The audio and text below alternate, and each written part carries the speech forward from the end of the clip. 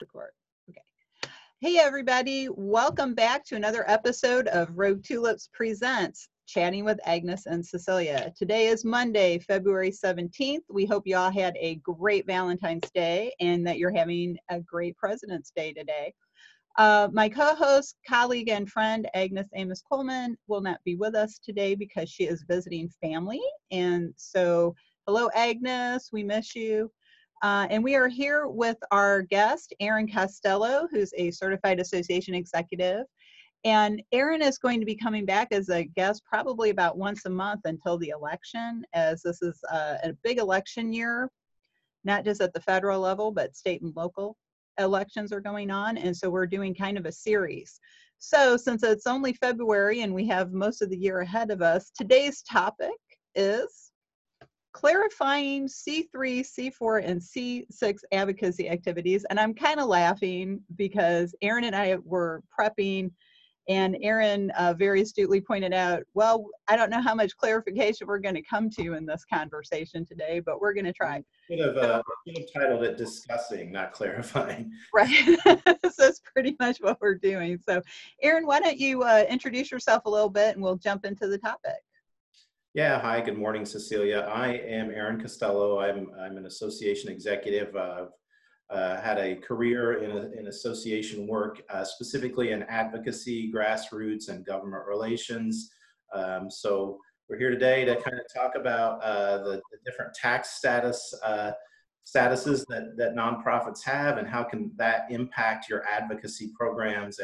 And it is complicated. There are entire law classes in this. Cecilia and I are not lawyers. We will do our best to share with you discussions we have often about some of the confusion that surrounds, what you can do as far as lobbying and engaging with public officials, and we'll do our best to talk through that. So I hope that helps kick us off, Cecilia. Yeah, I think so. And at the very least, we will let you know you're not the only ones out there who are confused about the situation. So let's kind of jump in. So we said clarifying C3, C4, and C6. And the reason we're focusing on that, despite the fact there are many 501c designations within the IRS code, please keep that in mind. It is a code within the Internal Revenue Service that sets up organizations of different kinds to be what we call a nonprofit, meaning you are exempt from federal income tax. But that also means, depending on which type of 501c organization you are restricted in some activities, especially when it comes to contributing to campaigns or lobbying. Active political activity is very different from advocacy. And so Erin had asked me to just very quickly kind of outline that part of the conversation, and then I want him to jump in. So as a communication specialist as well, I think words are very important. So advocacy is different from lobbying, okay? So advocacy means you're advocating, you're educating people about your group or what they do or what your members do. And you can even go talk to elected officials and say, as an advocate, this is why we think this legislation is good. In my opinion, you shouldn't say vote for it or not vote for it, but you can say that your group supports it or doesn't support it and your reasons for it. And then lobbying is actively going in as a registered lobbyist. See, there's a reason you don't register as an advocate. Lobbyists have a lot of restrictions on what they can do, how they do it. They can't even buy you lunch anymore. It's been, I think, at least 20 years, right, Erin, since they can't even buy you lunch. That's probably about right. And states have different restrictions too, in state capitals, which we can talk about a little bit. But. So yeah, and there's that as well. So keep that in mind. It's like and also a 501(c)(3) organization, that designation is intended for charities and foundations. And a number of years ago, a lot of professional societies incorporated as C3s. It's my understanding the IRS is a lot stricter about that now. And really, and Erin and I, both as certified association executives, know this. C3 is really for charities and foundations. C6s are for industry associations and professional societies. So like today, if you try to incorporate a professional society as a C3, they're likely going to kick that back and say, no, you need to reapply as a C6. C4s are basically also for professional societies and industry organizations, but they have a lot more latitude when it comes to political activity. So this is a good point for Aaron to jump in and talk about that a little bit. Yeah, so in my career, I have worked for C3s and C6s. I am not as familiar with C4s, so I'm not gonna, I'm gonna follow the old motto, don't talk about what you know. So I'm gonna talk That's a good idea. C3s and C6s a little bit. But I would say the primary difference between a 501c3 and a C6, as far as lobbying, is a 501c6 can get involved in politics. So you can have a political action committee. You can give money to candidates. You can endorse candidates. You can, pick candidates to support.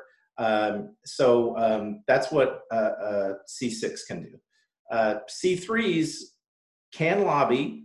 It's very confusing, and there are some really tight restrictions on what C3s can do. The IRS has a pathway called a substantial part test that does allow some lobbying by C3s, and that gets complicated. And I just spent almost 10 years working at a 501c3 that did do lobbying and used that substantial part test as the pathway to allow them to do lobbying. So there are, what we told our members there is you could lobby, but there were restrictions and no involvement in politics. So Cecilia and I often talk about this, but there's a difference too between policy making and politics. That's the other thing I think people get confused about. If you're talking about someone that's running for office, I would say that's politics. Who's going to get elected? But if you're talking about policy making, a legislative body or a regulatory body is considering a change to public policy, then absolutely you can get involved with that either through the C3 or C6 designation. Again, the C3 has some restrictions, but the policy making process about we are for this or against this bill, this is what it will mean to our members. We are for or against this regulation, this is what it will mean to our members.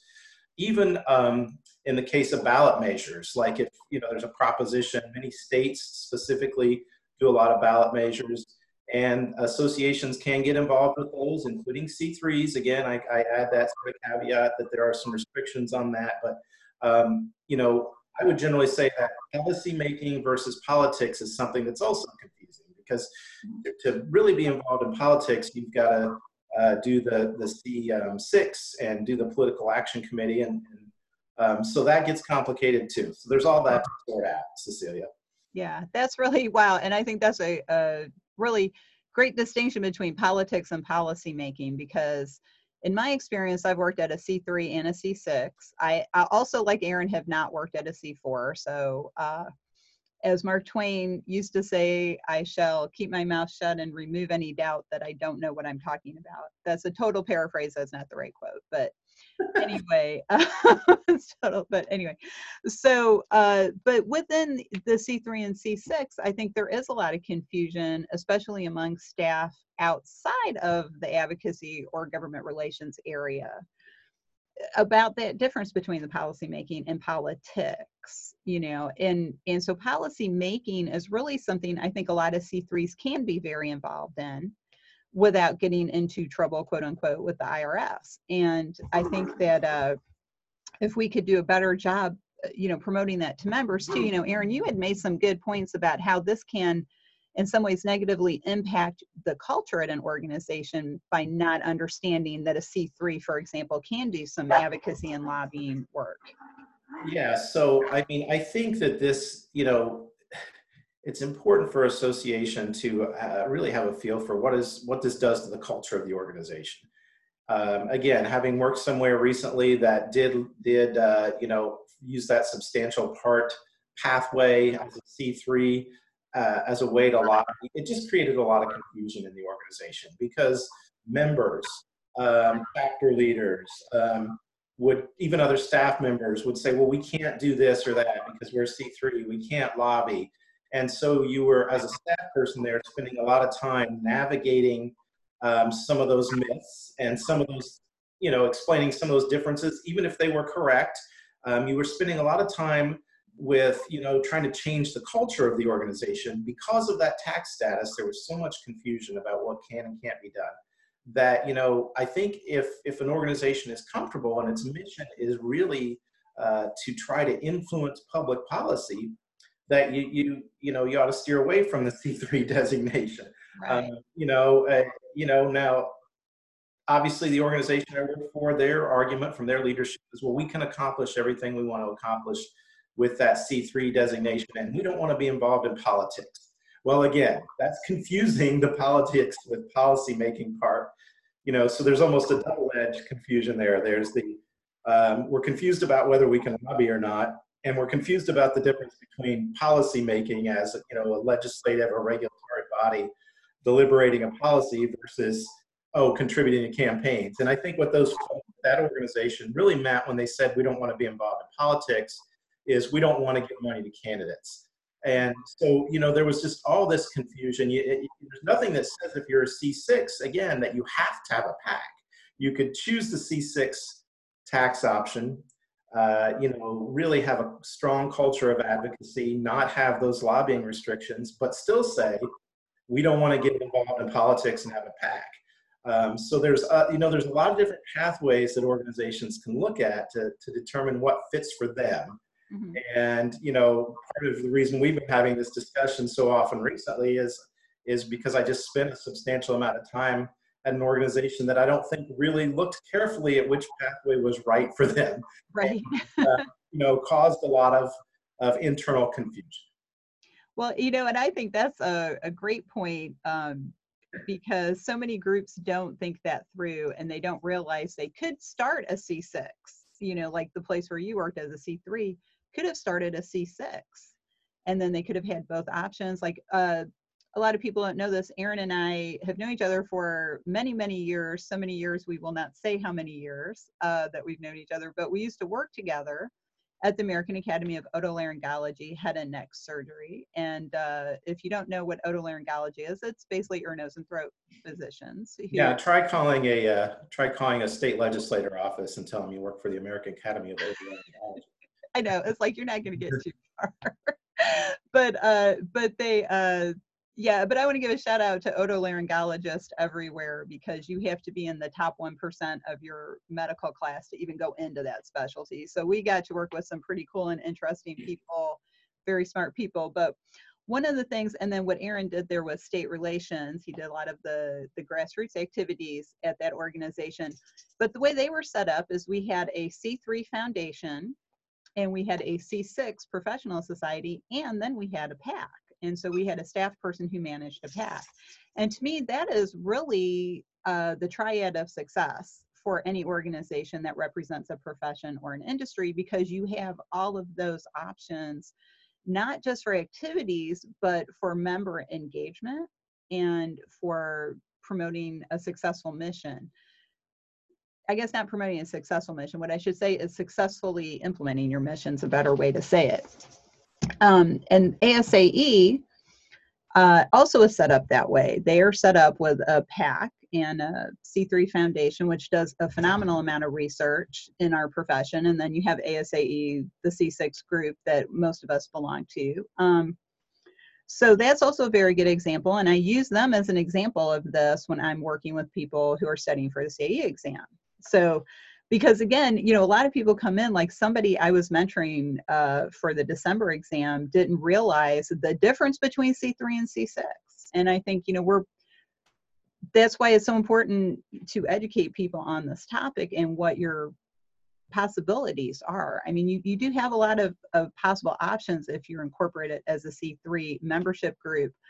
Although I do know of a group that was a C3 membership group for many years, and they started a C6 to resolve some of these problems, because in addition to your advocacy and political problems, you also have some financial issues as far as how the money can be used, donations and things like that. And that gets very messy, because I was CEO at a membership organization that was a professional society that was incorporated as a C3, and it made the bookkeeping 3 times harder than it needed to be. And if we would have been a C6, things would have been a lot simpler. So that's another thing, because if you want people to make donations, and maybe Aaron, you have some comments on that, if you want people to make donations to some of your activities, that has an impact as well. I would think, what do you think?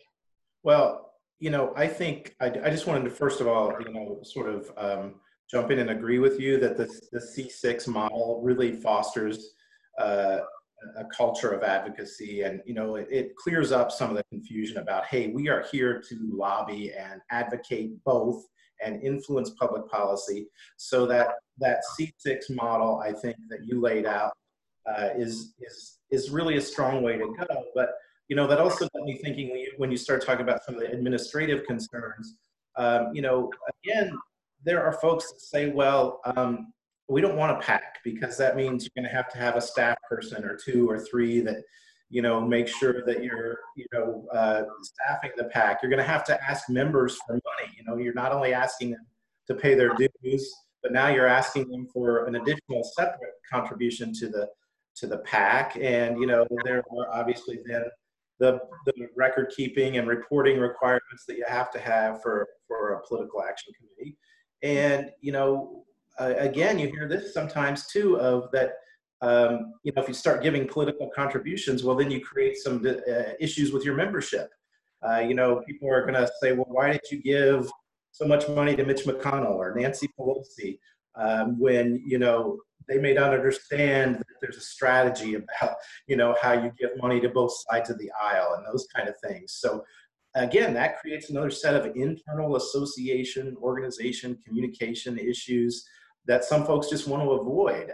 Like, hey, we don't want to ask our members for more money. We don't want to have 2 or 3 more staff positions to deal with managing the PAC. And oh, by the way, we don't want to create this, potentially contentious discussion with some of our members about, well, why are we giving to one candidate or to the other? So, there's those cautions to think about as well. So again, while I think the C6 and the PAC model is the strongest way to go if you really, really are serious about influencing public policy.